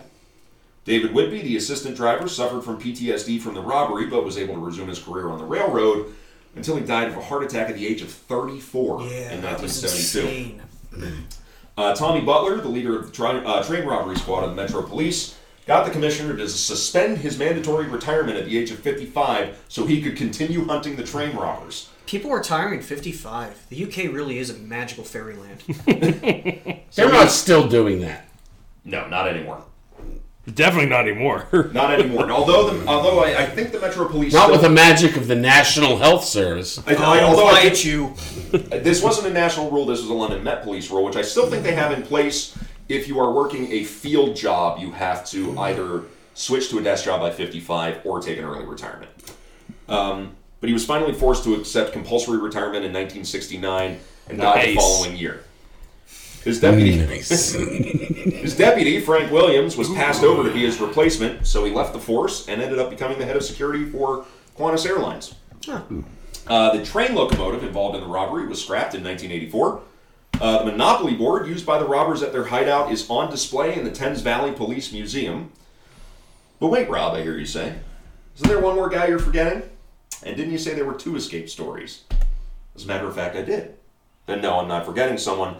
I just wanted to save him for last. And that man's name is Ronnie Biggs. Ronnie Biggs' story is so fucking weird.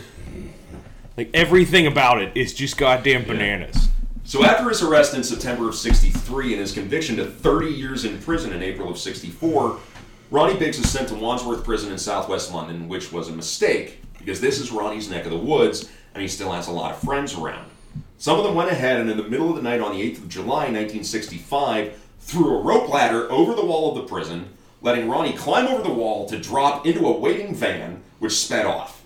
He catches a boat to Brussels and then heads to Paris, where he had new identity papers waiting for him and underwent Nazi plastic surgery to alter his appearance.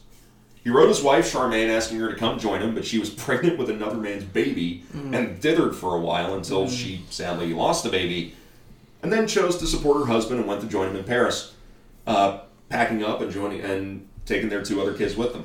So in early 1966, after recovering from his surgery, Biggs fled to Sydney, Australia, by which time he'd spent all but £7,000 of his share of the robbery loot. Finding out that Interpol was on his tail, he shifted to Melbourne, where he got a job as a set construction worker at Channel 9 TV studios, and he managed to actually spend a few years lying low. Now, in 1969, a newspaper... I'm going to lie low at a TV studio. Yeah. In a news station. Listen, as someone who's worked on film sets, all the PAs and set construction people may as well be invisible. Yeah, say nobody looks at you, so it's fine. So in 1960... Can you hold this boom mic? Yeah. So in 1969, a newspaper report was published stating that police knew Ronnie's whereabouts and were closing in, a story which led to evening news on the channel that he worked for. So, he panics, he jumps on a ship to Panama, and then flew to Brazil, leaving his wife and kids in Australia. And he and Charmaine would eventually divorce a few years later, and she would get a healthy payday. I'm just picturing this. There's one camera guy that nobody pays attention to. He's lunch by himself, okay? He sits over in the corner, and he's got his little bag and everything. He's standing there, the news story's going on, and he sees the key grip.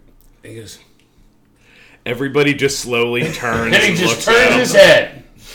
And he turns his head back. And he turns his head. And he turns his head back. Actually, you'll appreciate this, Mike. He wasn't a key grip. Do you know what Ronnie Biggs did on set? What? Carpenter. A man Yeah, after your fuck own them heart. carpenters. I don't trust a lick of them. So Charmaine ends up getting a very healthy payday selling the rights to her and her ex-husband's story. So as the 70s dawned, Ronnie was living in Rio and doing a pretty good job of laying low for a while until he shot his mouth off one too many times in bars. And in 1974, a British newspaper got wind of his whereabouts. Now, Jack Slipper, a member of the Metro Police Flying Squad, yes, real name, his autobiography was his autobiography was called Slipper of the Yard. Which I'm pretty sure he had like an oddly specific nickname too, like Slipper the Man Catcher, the Quick Man Grabber. So, Jack Slipper is sent to Brazil to retrieve him and return him, but at this time, Brazil didn't have an extradition treaty with the UK, except in special circumstances, and Brazil, under no circumstances, would expedite the parent of a Brazilian child, which was good because Ronnie Biggs had just gotten a nightclub dancer pregnant. By 1977, Biggs' status as a felon was known throughout Brazil, though, and he made no secret that he was still living there. He even attended a party on the Royal Navy frigate HMS Danae, had drinks with the captain. Nobody did a thing. His status, however, meant that he couldn't work, visit bars, and he had a 10 p.m. curfew. Oh. So, to make cash, his family started hosting barbecues. I would just want to die. His family started hosting barbecues where tourists could pay to come hang out with him and listen and hear him recount stories of his involvement with the Great Train Robbery, all of them completely conflated, because his actual role was so minor. He was just sent to mine the guy who was supposed to drive the train, but couldn't actually drive the train.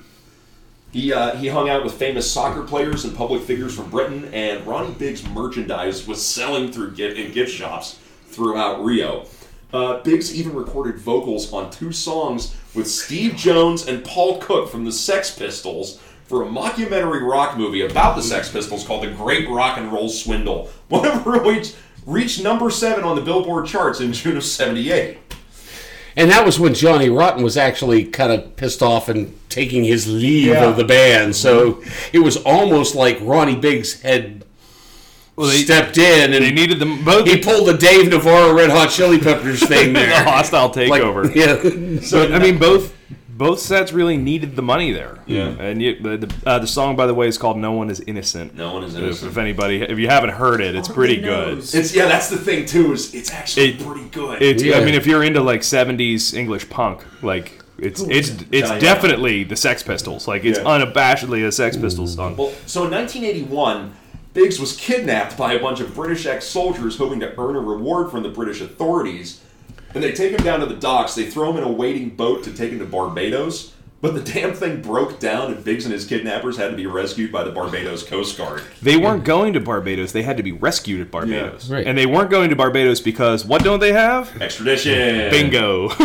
So you definitely don't want to take Barbados them didn't have there. extradition at this time. Oh, and then all those dudes got totally arrested for kidnapping. So Barbados sends these guys back to Britain, where they are arrested upon landing for kidnapping, and Biggs just gets a free plane ticket back to Brazil. Now, I don't know if they served any time, Ray, but I know that they were arrested for kidnapping. They were arrested, but they weren't. But I can imagine that they wouldn't have served a weren't lot found of guilty. time because everybody super hated Ronnie Biggs Yeah. because he's a shitty dude. So he continued his ways of selling his publicity and singing vocals on quite a lot of punk tracks, mostly for South American bands throughout the 80s and 90s, until 1997, Brazil finally ratified an extradition treaty with the UK, who put in a formal extradition request, and Brazil tells him to go take a long walk off a short pier. Brazil goes, hey, now that we have extradition, can you extradite Ronnie Biggs? And Brazil went, fuck off. No. Beat it, geeks. Which gives Biggs the right to live in Brazil for the rest of his life. But Ronnie, I don't know why, ends up missing old Blighty. And in an interview in the Sun newspaper in 2001, he stated his intentions to return to England, that it was his desire to walk into a Margate pub as an Englishman and buy myself a pint of bitter. Despite the knowledge that he'd most likely be rearrested, with 28 years of his sentence left to serve. You damn Englishmen and your patriotism. No, I think the How one... old was he at this point? This is 2001, so he would have been 70? Yeah, fuck it. At that point, Well, another it's one worth was the like- story. He was in declining health. He kept Yeah. having seizures and shit, and it sounds like he was broke. Yeah. So he was probably going back. See, hell, He was you go making out, Brazilian punk playing at your albums. local pub and then serving out the last 6 That's the months thing of is, your he life. was singing on punk albums in Rio well into his 60s. That's an interesting life. Yeah. Listen, Well, unless it's you're an doing inter- death it- metal albums in your 90s like Christopher Lee. you know? It's an interesting life, You trying to tell but me it's Christopher not a rich life. And so he's probably going to be rearrested. That's exactly what happens. Immediately upon landing on May 7th, 2001, after the Sun flew him, all expenses paid on a private jet back to the UK. Nice. He and his family immediately began lobbying for compassionate release on the grounds of ill health, a fight which would end up going on for years, with Biggs going in and out of the hospital and his lawyer and family constantly insisting he was at death's door. Then he would recover, and the government would deny his release. He was moved to a less high-security facility in 2007 and issued a further appeal asking to be released to die with his family, saying, quote, I'm an old man and often wonder if I truly deserve my punishment. I've accepted it and only want freedom to die with my family and not in jail. I hope Mr. Straw, Jack Straw, the Home Secretary at the time, decides to allow me to do that. I've been in jail for a long time and I want to die as a free man. I'm sorry for what happened. It's not been an easy ride over the years. Even in Brazil, I was a prisoner of my own making. There is no honour in being known as a great train robber. My life has been wasted. So in 2009, he suffered a series of strokes that left him unable to speak or walk.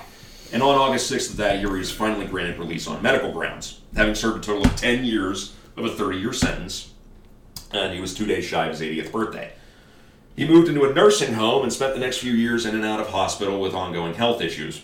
In March of 2013, he attended the funeral of robbery mastermind Bruce Reynolds. And on the 18th of December 2013, at age 84, Ronnie Biggs, the most famous of the great train robbers despite having played the smallest role, died an hour before the premiere of a special 50th anniversary series about the Great Train Robbery on the BBC. And his casket was escorted by an honor guard of Hell's Angels to the crematorium. Now, I could go on for an hour just about the legacy of the robbery, so I'll keep it short and sweet by saying that the Great British Train Robbery has gone down in history as not only one of the greatest heists in British history, but in world history as well. It's inspired hundreds of books, films, TV shows, songs, board and video games, plays, and most charmingly model railway displays. Several of the biggest in England having small scenes depicting the robbery, which is always fun. Delightful. My favorite reference is to the Great Train Robbery is in the James Bond movie Thunderball from 1965, where a member of Spectre states in a meeting that they received £250,000 from the robbers as a consultation fee. Gentlemen, to evil. But what makes this story so appealing is that it is so ballsy and the characters are so unique that the whole thing does read like a Guy Ritchie film. And it's this quality to the story that keeps it in our minds to this day. The more I read it, the more I was surprised Guy Ritchie hasn't just made a film off of this. He did. He made 5 of them. I mean, fair. Yeah, he made a bunch. And like Sexy Beast is just this. Pretty much, yeah. I mean, and the weird thing is, and one of the truly ironic parts is that Ronnie Biggs outlived the detectives.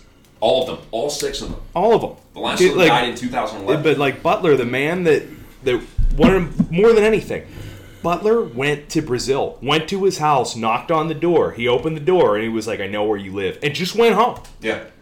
Just to let him know, like, there was nothing he could do. Well, here's what's sad about Butler. After he was finally forced to take compulsory retirement, he died so soon, it's like he couldn't live without being a cop. Yeah. I guess it was so tied into his very DNA being that he did. Yeah, that he didn't. It was so much a part of him that he didn't even know how to live without it. That's not an uncommon story. No, it's not. In pretty much everything. So yeah, so that's the story of the Great Train Robbery. I love this story. It's so much fun. You know how they could have gotten away with it? He could have jumped out of an airplane. On Thanksgiving.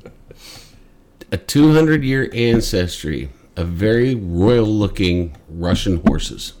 Jesus Christ. Ladies and gentlemen, this will be my last episode of the podcast. It's been a pleasure. Signing off. Oh my God, Mike. What did we learn today? What I learned it was apparently breaking out of prison used to be super easy. That was all you needed was a ladder and a friend. Now we live in a sci-fi hellscape. Here's what's interesting is the 2 breakouts associated with the Great Train Robbery actually set about a major policy change in the security of British prisons. The robbery did too. I mean, the robbery. The trains were completely overhauled after this. Yeah, trains were completely overhauled. Yeah, they put locks on all of it.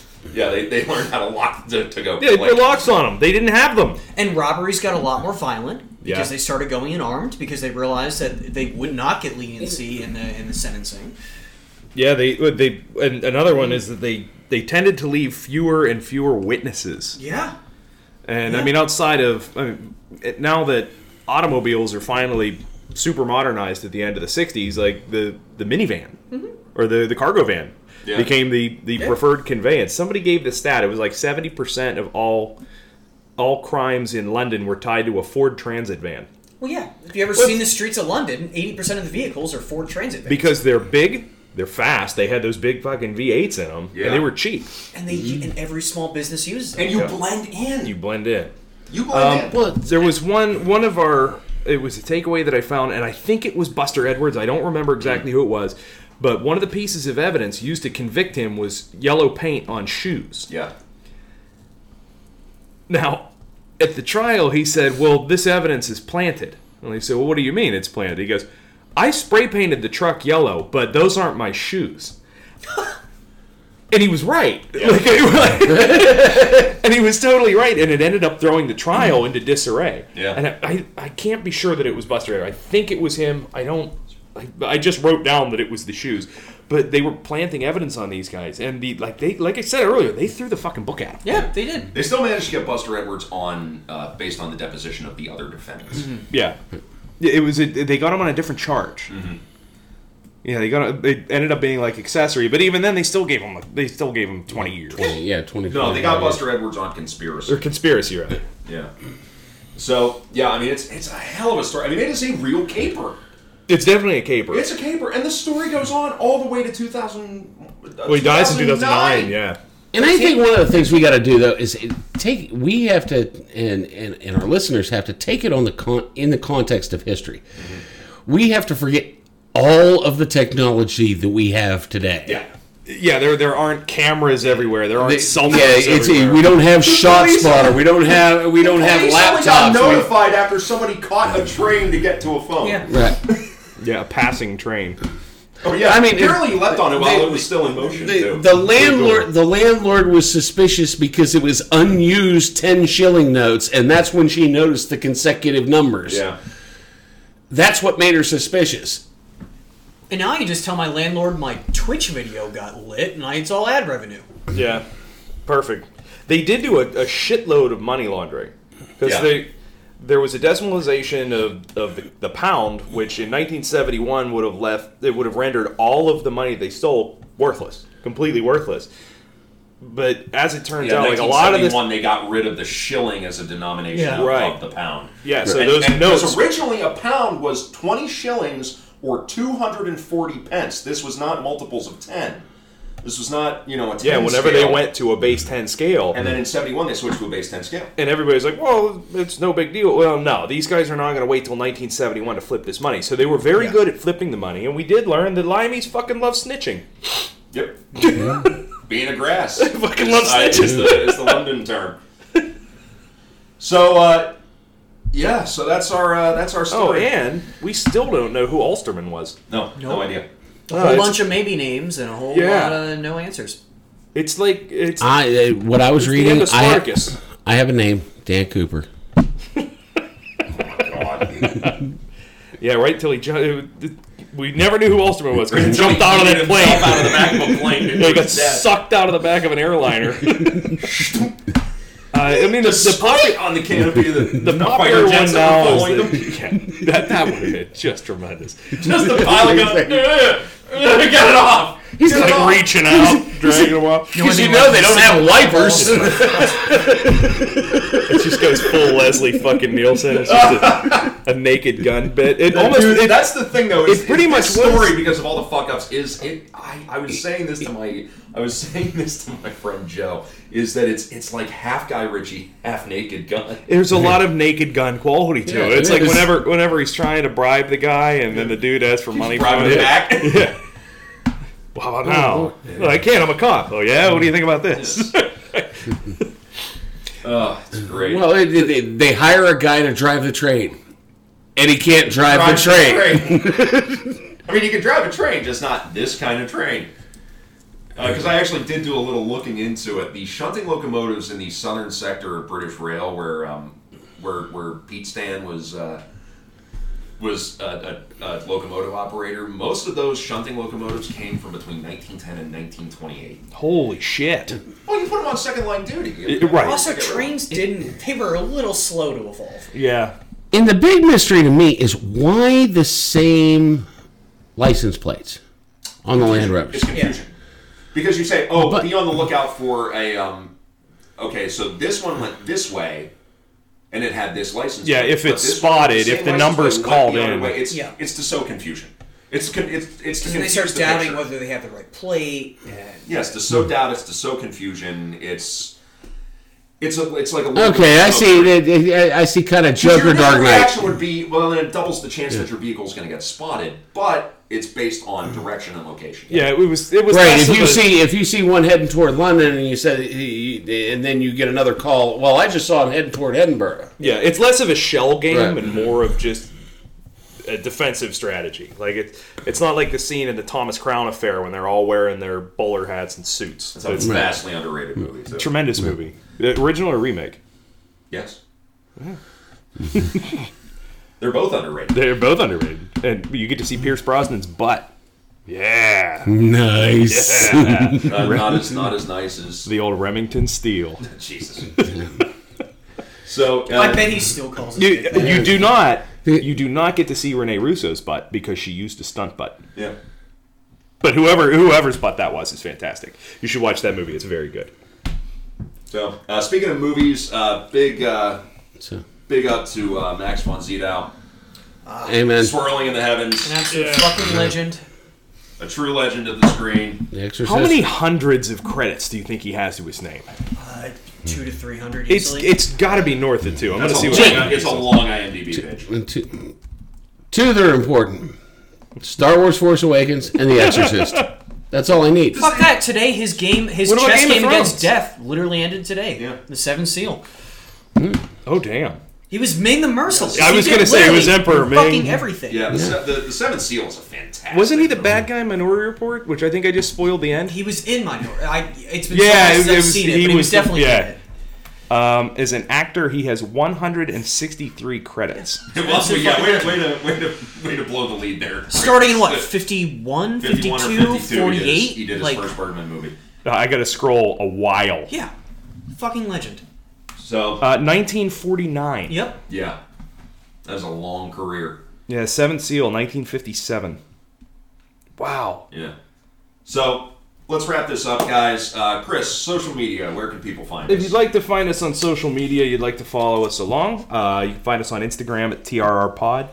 On Twitter, we are at PodcastTRR. If you want to search us on Facebook, all you have to do is look up Thieves, Rogues, and Renegades. We have a shiny new logo. One for Kyle and Padre have officially been added. They are Facebook official now.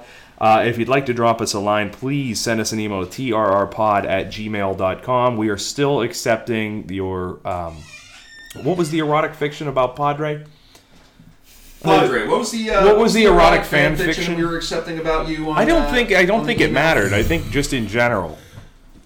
No, just generalized erotic fan fiction. Michael Okay, if you want to plug Padre into some erotic fan fiction, please do. The more abstract the movie, the better. Definitely more pubes. Oh, lots of pubes. Definitely more pubes than you think. Can't have a Bob Crane sex cult without him. Exactly, right. and the whole vintage thing.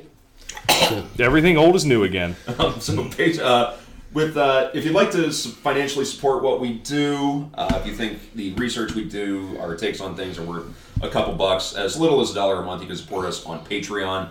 Go to www.patreon.com/TRRPod. A big thanks to the random guy at the bar who gave Chris $1. It is not a random guy. Not a random guy. It is not a random guy at the bar. It is, in fact, Moose, who I don't think I'm allowed to say his real name because I know it, but nobody's ever called him that.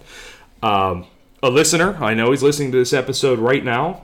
He has elected not to sign up via Patreon, but instead gave me $1 bill and said, "Here's for your fucking podcast." Mind you, this is the same person. That's the attitude we're looking for. This is the same person who paid Lenny Dykstra $95 to call me a cocksucker and then say that my podcast sucks. Yep. Thank you for your service. Thanks, fame. Moose. That is fame right there. And thank you, Lenny Dykstra. Nails to never be fails. recognized by the great Lenny Dykstra. We just wait till Lenny Dykstra. It was soon to make me owe Chris $25. Nah, I don't know, man. Nails never fails. The Nails great nails. train wreck Lenny never fails. Dykstra.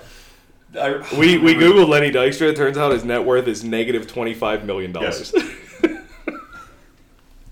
I got a text message from a friend of mine who works at a bar in New York. Yeah, wasn't she like sexually harassed by Lenny Dykstra? Sexually harassed or by Lenny sexually Dykstra, assaulted? She was sexually harassed by Lenny Dykstra, and then he got beat up by the bouncer and thrown out, and she wanted to inform me of it because she knew I was a baseball fan. Well, Nails never fails.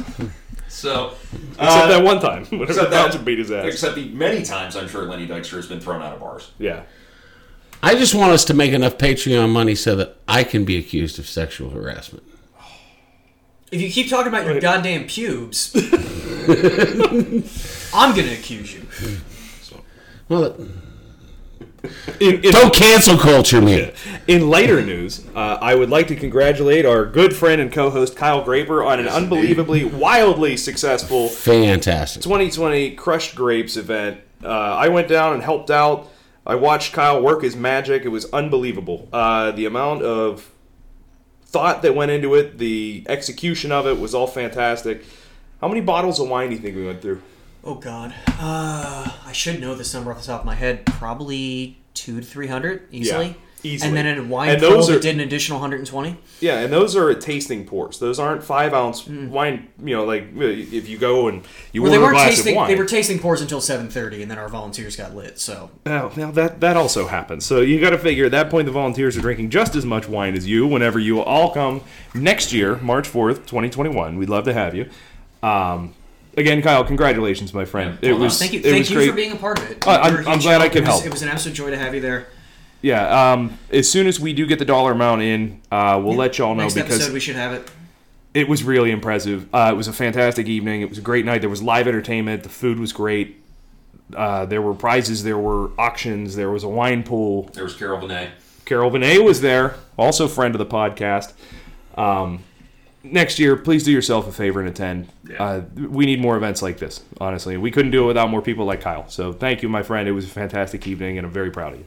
Thank you. And thank you, everybody, for listening, for letting us tell the story of the Great British Train Robbery. Next time, we are just I don't know what to say about this guy right now. brace yourself. Get ready, because this is it's going to be a little bit harrowing, and it's also just going to get weird as fuck. Because we're talking about a guy named General Butt Naked. Yes, we are. Oh, this is a real person? Still living. Still living. One wonders how sometimes. But, next time, General Butt Naked. No involvement in the Bob Crane sex cult, despite the... But there may be bestiality. Yeah. Oh, good. Yeah. Good. Well, this is our new trend. Isn't yeah, I it? can't wait, man. People are just going to be lining up around the block now. Cool. So... Now Yeah. you stop looking at my dog. So yeah, looking forward to that. We'll catch you next time. Hold fast and stuff.